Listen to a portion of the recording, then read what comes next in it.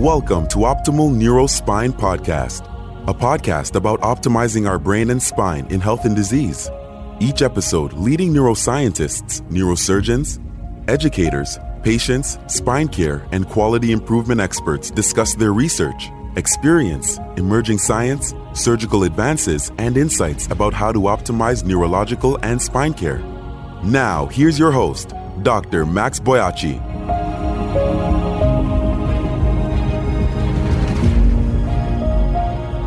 Welcome to the Optimal Neurospine Podcast. Today we have a distinguished guest, Dr. Christopher Ames. He is professor of clinical neurological surgery and orthopedic surgery at the University of California in San Francisco. He's the director of spinal deformity and spine tumor surgery. He's co-director of spinal surgery and co-director of the UCSF Spine Center. He's also director of the California Deformity Institute and director of the Spinal Biomechanics Laboratory. Dr. Ames has been named to the top doctors list in San Francisco Magazine from 2015 through 2021. He's been listed in America's top doctors from 2010 to present. Dr. Ames completed his medical degree from the David Geffen School of Medicine at UCLA. He completed a residency in neurosurgery at the University of California in San Diego. And he also completed a fellowship in complex spine surgery at the Barrow Neurological Institute. Internationally renowned for his expertise in spinal deformity surgery, he has published over 400 peer-reviewed publications. Dr. Christopher Ames, Professor Ames, welcome. Well, thanks, Max. Thanks for that very thorough introduction. And I appreciate the opportunity to be with you today to talk about some of our research work. Excellent, excellent. What is your current practice? Describe your current clinical practice? Currently, my practice is mostly adult spinal deformity. I would say probably over 80%. It didn't start that way, certainly. I used to do everything when I first started out, my first 5 years in practice. But over time, and as most of us do, absorbing some of the environment in which I was practicing at UCSF, we have a great history of spinal deformity surgery through David Bradford, who used to be the chair of orthopedic surgery here, who was my assistant professor mentor, actually, for several years. And over time, I developed an interest in the adult spinal deformity patient. We can talk a little bit about maybe why that was.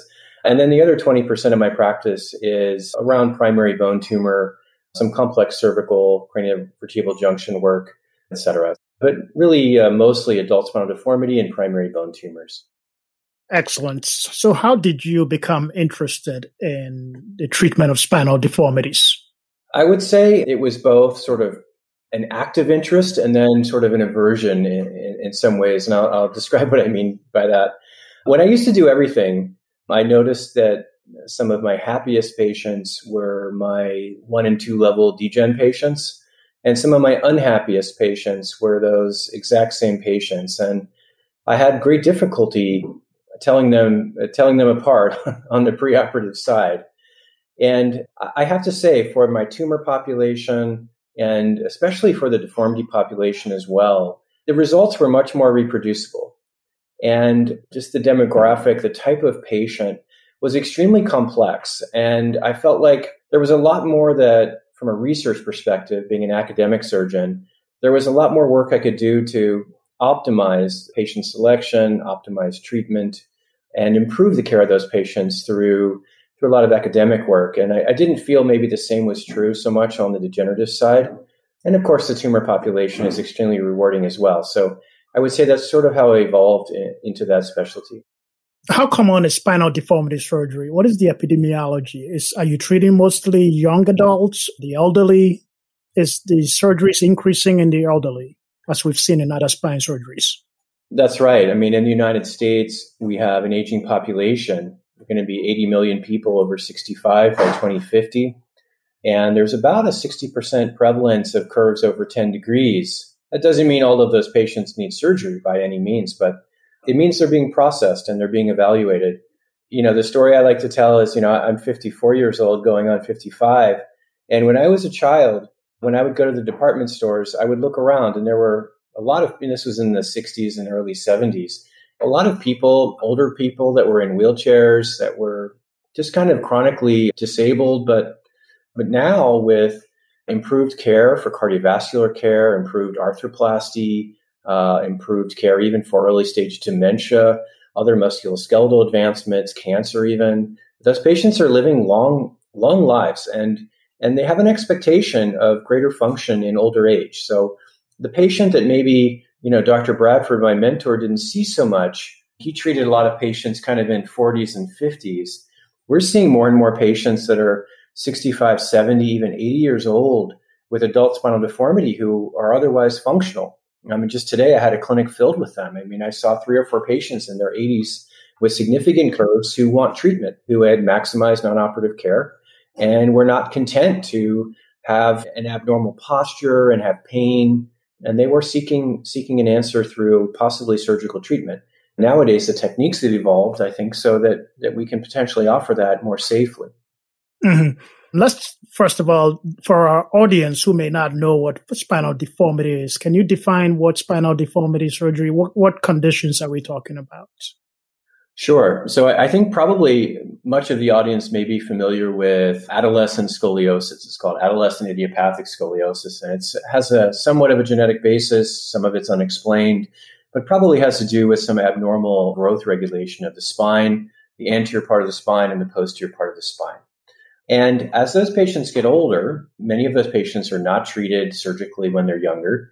And so some proportion of the patients we see are what we call adult idiopathic scoliosis patients. They're patients that had scoliosis growing up. Everyone's pretty much familiar with the adolescent scoliosis, but they didn't get treatment. And so some proportion, actually a smaller proportion than you would think, are just the typical sort of scoliosis patient that your audience might think about. But a much higher number of them are actually patients who develop what we call degenerative scoliosis. And this scoliosis is related to arthritis. And just like growth can affect different parts of the spine at different rates, causing a curvature, when the spine degenerates, it can lead to ligamentous laxity. This degeneration can be asymmetric. And the spine under loading, if you think about it sort of as a structure, when a structure starts to, if you think about a bridge or something like that, that's developing when we have a lot of aging infrastructure in the United States, you think about a bridge that starts to age and things start to loosen, the first thing the bridge does is start to buckle. And that's exactly what's going on with the spine. So an engineer would say the adult elderly degenerative scoliosis patient is undergoing buckling phenomenon under gravity with ligamentous loosening, deformity of the bones, disc and joint loosening. So that's the other type of patient we see. And then furthermore, I think as spine surgeons, and I definitely include myself in this, having produced probably more spinal deformity than most, we also produce deformity as surgeons. So we operate on someone, they do well for a while, and then they develop what's called an iatrogenic deformity, meaning caused by medical treatment or surgery, flat backs, for example, neck segment disease, degeneration above and below fusions, instability after decompressions. So that's really the other segment. And then increasingly, I would say in the cervical spine as well, long segment constructs leading to distal junctional deformities. So we're treating more cervical thoracic deformity as well. And that's dramatically increasing, much more so than the degenerative population. So what kind of symptoms do patients with spinal deformity have, and how does it affect their quality of life? And what are some of the non-operative treatments? The most common indication for which patients would seek treatment with adult spinal deformity is pain. So they would come in with low back pain, just like a typical patient with arthritis, for example. But a thorough workup will reveal that they represent a special subset of this population with spinal curvature, kyphosis, loss of lordosis, for example. They can also present in other ways, though. They can present with postural issues, leaning forward, leaning to the side, what the surgeons call sagittal or coronal imbalance, global imbalance. They can present with dissatisfaction with appearance, where they just don't like one shoulder's up or down, or their hip is up or down. And then finally, they can present with abnormalities of function. They just are not walking as well or functioning as well. And there is a direct link between radiographic deformity or scoliosis, especially in the sagittal plane, the anterior posterior plane, so to speak, lateral plane, I should say, and disability scores. Although our more current research indicates that linkage is not as strong as we once thought, especially after surgery. There's a definite link between deformity and health-related quality of life. The correlation values are weak to moderate. Mm-hmm. So what are the indications for surgery? Well, surgery is reserved for patients that have failed non-operative treatment. So typically, they have to have a moderate to severe level of disability, meaning compromise of function from pain, walking, inability to do activities that they require or enjoy doing. And they've maximized non-operative treatment, which includes physical therapy, yoga, Pilates, core muscle strengthening, injection therapy, mental holistic therapies. But if they're still suffering, generally spinal deformity surgery can result in anywhere from a 25 to 75% improvement, depending on what symptom you're looking at. You're looking at pain, that's usually around 50 to 60%. Appearance can be a bit more, maybe 50 to 70%. Function depends upon what function you're looking at, but somewhere between 30 to 60, 70%. And that means that we're really helping a pretty significant portion of this population. One interesting thing is we try to look at dissatisfaction with care as part of our large research registry maybe 5 years ago. And there weren't enough dissatisfied patients to have enough power to actually do that study. So that told us, and we know this population, and believe me, we're not making them perfect. We're improving them. They're not perfect. But what it's telling us is, even though they're not perfect and maybe they're only 30, 50, 70% better, they are satisfied, meaning that we're making an impact on them. And so they wouldn't say they wouldn't have the same operation again for the same result, so to speak. Mm-hmm. Interesting. So what about the overall complication rates compared to, non-deformity surgeries? The complication rates are higher for sure. Some of it is due to the invasiveness of the procedure. I mean, these are not 1 and 2 level fusions. These are fusions that at least extend usually over 4 to 6 levels, often 7 to 12, meaning we're terminating at the T10 level or the T9 level. And then many times 13 or more, meaning we're going all the way up the spine to the upper back, T3, T4. Some of it depends on what type of deformity surgery it is. So if it's something that involves a major bone cut called an osteotomy or a 3-column osteotomy, the complication rates can be upwards of 75%. And this is historical data, and this is every site, so I should emphasize that.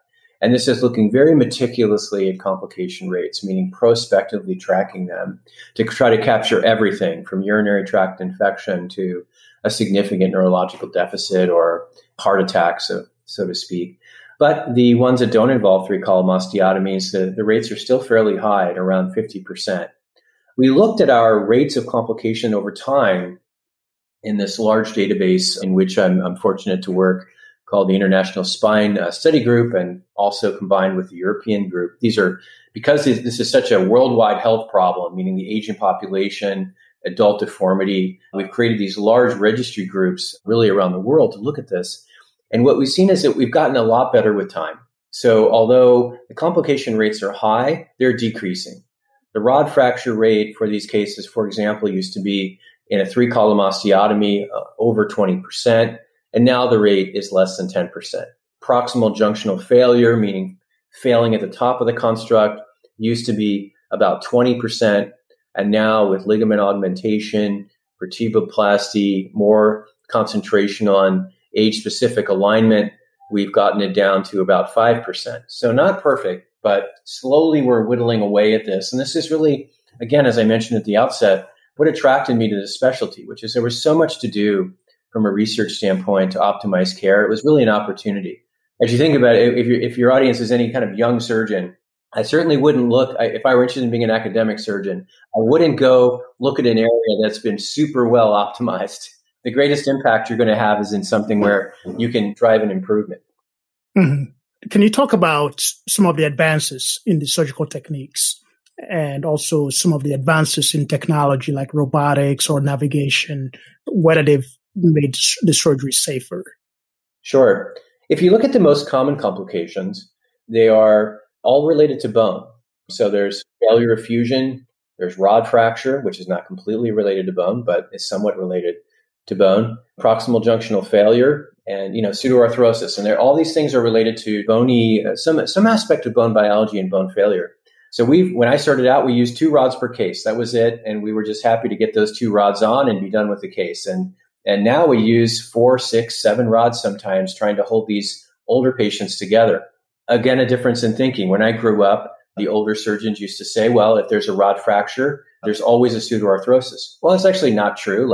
Just like anything you research, you end up finding that what you're told or taught often isn't true. What happens is if you have osteoporosis, that osteoporosis also affects your fusion substrate. The fusion bone is also softer, so it transmits more load to the rod. And that's why just getting a solid fusion doesn't work. So what can you do? Well, you can add more metal, which is what we've been doing. You can augment bone through things like Forteo or cement. And you can also work on new metals that don't break. And so that we leave that for our industry partners, but they're looking at things like molybdenum, rhenium, different cobalt chrome alloys, carbon fiber, things like this to try to prevent rod fracture. And then finally, bony failure at the top. So we've developed and published ligament augmentation. We're trying to right now go through an FDA approval process, maybe with one of the companies, to try to make this something we can teach, and then hopefully make it something that the surgeons can code for. We're doing all these extra things right now. We're using BMP, we're using extra rods, we're using ligament augmentation, and the hospitals aren't being paid for it, the surgeons aren't being paid. So this is just part of the economy kind of around advancement. But you don't have to just develop a technique. You also have to figure out a way to incorporate it into the ecosystem. Mm-hmm. And I'm going to get into the cost effectiveness a little bit later. Now let's talk about artificial intelligence. You're the leader in the use of artificial intelligence in spinal deformity surgery. I think it's a fair statement to make. First of all, what is AI? And can you maybe also describe the different types of AI approaches? Sure. In very basic terms, artificial intelligence is the use of computers to do tasks that used to require only human intelligence. So it's essentially doing things for computers doing things that require intelligence. It's the most basic way to think about it. It takes surgical intelligence, or human intelligence, for example, to quote a patient the risk of surgery. You have to look at the literature. You have to look at your own experience. So the computers may also be able to do this in the future. It takes some component of human intelligence to decide what angle of the construct to make and how to realign someone. And in the future, computers may be able to take data and decide or offer solutions, not take the decision making entirely away from the surgeon, but offer the computer intelligence, the artificial intelligence input on it, for example. Very similar to like when you fly.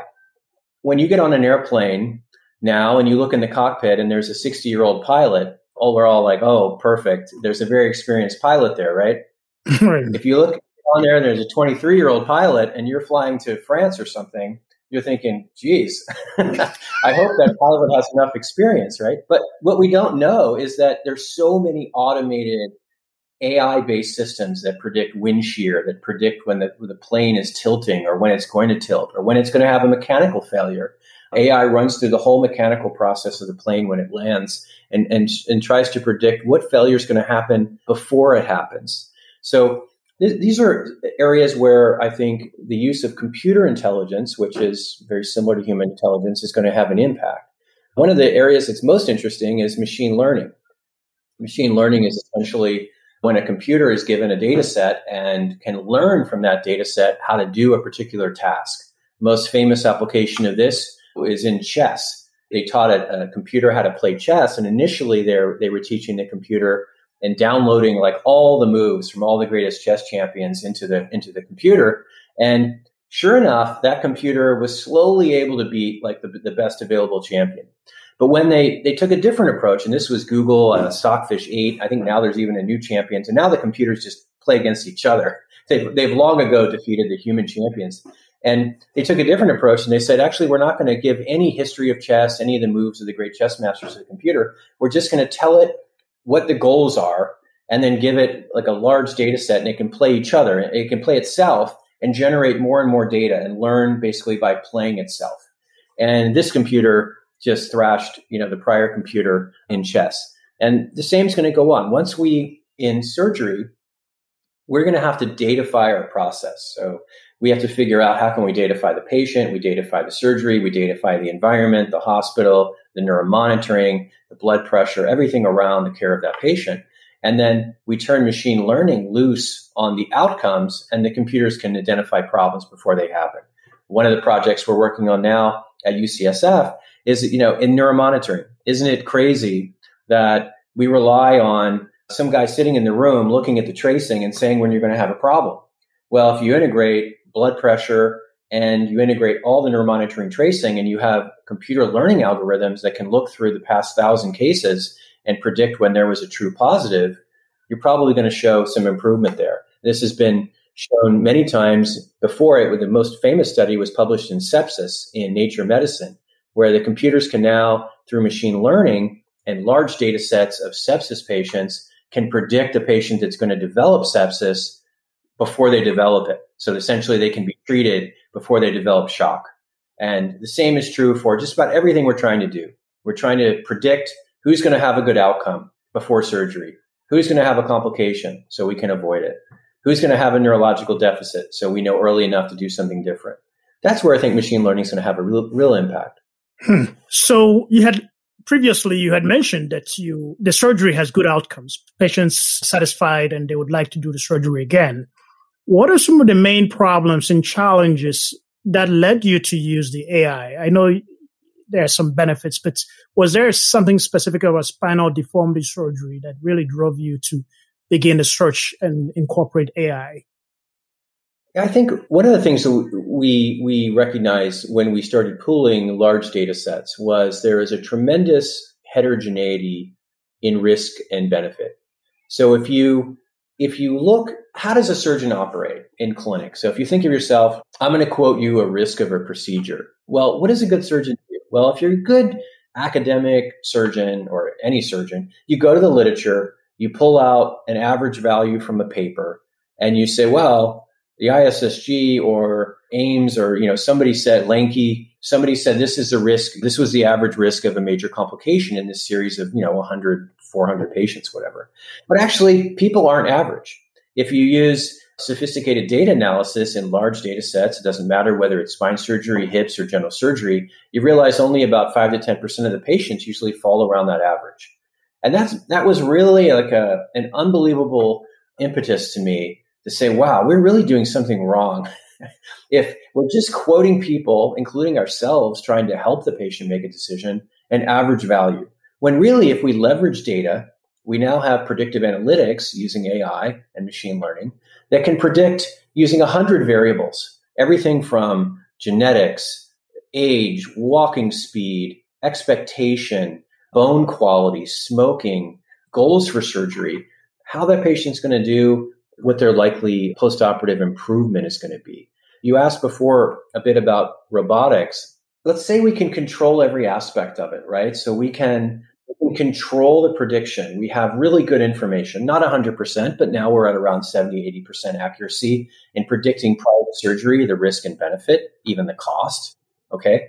And then one of the things that's been in advance recently is custom rods. So now we can design a plan and we can have somebody build a custom rod that actually predicts the patient's alignment. And we can build all that prior to surgery. Again, this is like most advanced care. But then as the surgeon puts the screws in, even if the surgeon uses navigation, some screws might be too deep, some screws might be too angled. So it's really like bringing robotics in then just eliminates variability in the process. It's called human systems engineering. It's basically what are the weaknesses of humans and how can machines improve on that? So you got a great plan based in AI. You've got a custom rod, but then you put your screws in all kind of weird, even though they're in the right place. They're angled, they're too deep, they're too shallow. There's another source of possible error. And that's where I think robotics will be very helpful to try to eliminate that sort of intraoperative error. The computer science language for that is noise. There's occasional noise, meaning that on one day you're biased, or one day you're doing really well, and then the next day you're not operating as well. Think about it. In some ways, we're surgical athletes. And if you watch track and field, or you watch, some days the athlete's got it, and some days the athlete, he's tired or he's just not on. And we all know that from our practice. We put screws in one day, we think we're a genius. The next day we put screws in, we're not very good. And I think that's where robotics can come in, is sort of eliminating that occasional noise from our human performance. You mentioned chess. In the case of chess, the AlphaZero, the computer that beats all the existing computers, when the world champion started working with that computer, studying the games of AlphaZero, the world champion Magnus Carlsen, from 2019 on, started beating his own record and winning a series of tournaments because he learned some new ways of thinking. By working with AI, have you learned something new that you wouldn't have learned otherwise? Yeah, that is such a good example. And I'm so glad you brought that up, because really the next few decades are going to be not really the age of AI, but the age of humans and AI together, right? To improve care and move things forward. And the best example of this in our case was when we started moving from correlation analysis to predictive analytics and informatics, we saw very clearly something we didn't expect, which was that if you look between surgeon and site at the risk of major complications, it was only 5 to 10%. We thought, wow, this is going to be so different. And it wasn't. But what made the biggest difference were all patient-specific factors. So, and about half of those factors were potentially modifiable. So this was an exact example of what you're saying. Using big data, informatics, we eliminated a bias. We were wrong. It was actually not surgeons that were at certain levels. Pilots are all pretty good. At certain levels, surgeons are all pretty good, although surgeons have huge egos and we think we're the best. But really, at the top levels, we're all pretty similar. And what was driving the variation, what was driving the noise, was actually noise in the patient population. It was their variability. And many of those variables were modifiable. So things like bone density optimization, nutrition, depression treatment, preoperative physical therapy, and preoperative conditioning, to move them just above a certain threshold of daily activity that dramatically changes their postoperative risk and their outcome. Our prehabilitation initiative at UCSF was a direct result of the work that we did in AI and predictive modeling, because it totally gave us a result that we were not expecting. That's very interesting. So what does that tell you about, can this type of surgery be done anywhere, or should only high volume centers be doing this? In a smaller volume place, if they followed these and used the AI and all that, would it be okay for smaller centers to do this type of surgery? I think it really depends on the experience of the surgeon. I do believe in the premise of what you're saying, which is for the most complicated things, the most complicated cardiac procedures, the most complicated spine surgery, spine deformity, spine tumor, it is going to be dependent on the surgeon and his experience. We only learn through 10,000 hours of high volume work. I do think that represents a small subset of the care of the adult deformity patient. If we use informatics and we use navigation and we use robotics as the ultimate leveling device, sort of the ultimate information as the ultimate enabling technology, that an individual surgeon out in a community practice can benefit from this massive amount of collective experience. He can run his case through a database of 5,000 adult deformity patients, see how they were treated, see what led to the best result, what were the complication rates, and maybe the techniques involved are something with which he and his team, not just him, but he and his pathway, his process, his cloud around him feel comfortable. And maybe it's something where they think, gosh, after seeing how these patients were treated using the power of data, maybe it's not something I feel comfortable with. Or maybe it's something I feel comfortable with, but only if I have an enabling technology like navigation or robotics. How satisfying has this been a path for you, a career path for you? It's funny. I always thought I was going to be a skull-based surgeon, and I've spent a lot of time in the skull-based lab. I realized that personally, working under the microscope for hours and hours just wasn't a fit for me. I like to be mobile. I like to do things that are a bit more mechanical. And so for me, as a career path, it's been really interesting. And I don't second guess my decision to do spine surgery, especially spinal deformity and spine tumor. There's so many opportunities there. I would say it's been really interesting. And, as you know, as a neurosurgeon, we go back and forth with our cranial colleagues all the time, but spine surgery, there's a lot that the cranial surgeons can learn from the spine surgeons research-wise. AI is not penetrating so much into cranial surgery right now. It's penetrating into cranial radiology and stroke care, but it's not penetrating so much in decision-making in cranial surgery. And also the outcome science associated with spine surgery, we're held to a much higher standard. I mean, ask your aneurysm surgeon how their patient's doing 1 year post-op. No idea. I mean, have you ever seen that study? I mean, I'm not aware of it. So there's a lot they can learn from how we analyze data, how we track patients, how we assess functional outcomes. And then for sure, a lot they can learn from us in cost effectiveness research, which is the other area that I know you and I are both really interested in. But it's really not touched upon so much in other aspects of neurosurgical care. So that's how I got involved in it. It just suited my personality more. And I thought there was a lot of opportunity for optimization. I'm not sure. And in fact, I would say I'm convinced that if I'd gone into brain tumor surgery or I'd gone into aneurysm surgery, I think I would have just been like an ordinary surgeon. I don't think you'd ever know my name, or I just don't think I would have had a real impact in that area. Can you say one word about the cost effectiveness of spinal deformity surgery? And also, what do you envision the next decade of spinal deformity surgery to look like?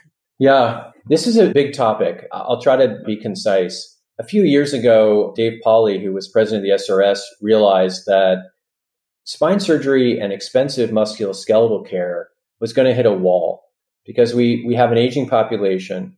Our healthcare budget's close to $6 trillion and will be even more in the coming years. And US GDP is not growing very quickly, and we're going to hit a wall in paying for these procedures.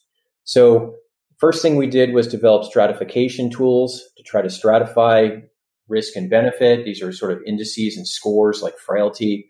And then we realized we would take a big data approach that's going to be better. And the basic idea, Max, is you have a certain amount of money to spend. Now, the U.S. is pretending that's not going to be the case, but in the future, it's for sure. In Spain, UK, all around the world, they've already hit the wall. And they have a certain amount of money to spend on adult spine care. And you're going to have to predict and direct that money to patients that are going to benefit the most, they're going to drain the system the least. And that's really a twofold equation, because the patients that are going to benefit the most are also the ones that often have high complication rates. It's not the young patient that has a coronal deformity and no pain. That patient's like a plastic surgery patient many times. I'm not talking about adolescents. I'm talking about, 20, 30-year-old, 40-year-old patients who stop growing. But health economies are going to have to decide at a value judgment level where they want to spend their money on population-based health for spine. And we think predictive analytics that can predict cost, can predict risk, can predict outcome, these algorithms are going to help them to do that, to try to preserve it so that we can still help patients, not everyone, but we can still help patients that we think are really going to be helped, that are not going to drain the system really unfairly or unnecessarily when there's a limited amount of money. It's not an infinite pool of money in most places. And what do you think the future, next decade or 2 decades is going to look like? Is surgery, the surgeon will be sitting in the corner reading a newspaper and robots are doing the surgery, or? Not completely, but there's certainly something to be said for that. Especially as I get older, I wouldn't mind the surgeons doing, or the computers and robots doing some aspects of the surgery for me. But essentially, I think the biggest move is going to be a datafication process. I don't even know if that's a word, but essentially where everything we do will be datafied. For example, the cases will be recorded. The operating rooms will be recorded to look at turnover times and efficiencies and cleaning times and handoffs. Inventory will be tracked. Everything essentially will be datafied, from the surgeon's movements to the conversations with patients, using semantic analysis on what they're relating in terms of their disease and how it's affecting them, to the postoperative care. It's going to be datafied. It's going to be automated. It's going to be predicted, and hopefully will work toward giving surgeons more time to spend with patients doing the humanistic aspect of care and less time focused on aspects of medical record keeping, and aspects of decision making that potentially can be done better by computers, or at least informed better by computers. So I would summarize it by saying increased datafication and information as an enabling technology, and genetics, finding out aspects of information that we're missing. One we know right now we're missing is genetic information and epigenetic information. And we're in the process now of trying to put that into our data sets. If you had a magic wand, what is missing in research that you would like to answer? If you had a magic wand and then lots of money, what kind of research question, a burning question, would you answer with that? This always reminds me of the Donald Rumsfeld quote, which is the unknown unknowns. So if I had a magic wand in big data, I would love to know a couple secret unknown unknowns, so making them known. One known unknown I know of is genetic information related to aging, and epigenetic information, and bone biology and tissue biology. And if I can wave a magic wand, I would have a tissue database of bone, DNA, epigenetic information, and muscle all around the world. And I would be able to analyze that to take my accuracy and prediction from 60, 70, 80%, hopefully up to 95% in the future. So I would say it's really more around now genetic information. Wow, that is fascinating. Well, Dr. Ames, thank you very much it's been real privilege to speak with you on this topic. I want to thank you for your insights, and we've learned so much. I know it was about 35 minutes or so, but we've learned so much about how to make spinal deformity safer, the role of AI, and what the future looks like. We appreciate taking the time to speak with us. Thank you. So much, Max. I really appreciate the opportunity to talk about our work. It was a real joy to be with you today, and I wish you the best of luck in the future with this great work and the podcast you're doing. You bet. Thanks. Thanks for listening to Optimal Neurospine Podcast with Dr. Max Boakye. If you enjoyed this episode, we hope you share it with others. Leave us positive reviews on social media or leave a rating and review on iTunes. Check out our website, maxwellboakye.com/podcasts. for show transcripts and other information. Join us next time for another edition of Optimal Neurospine Show.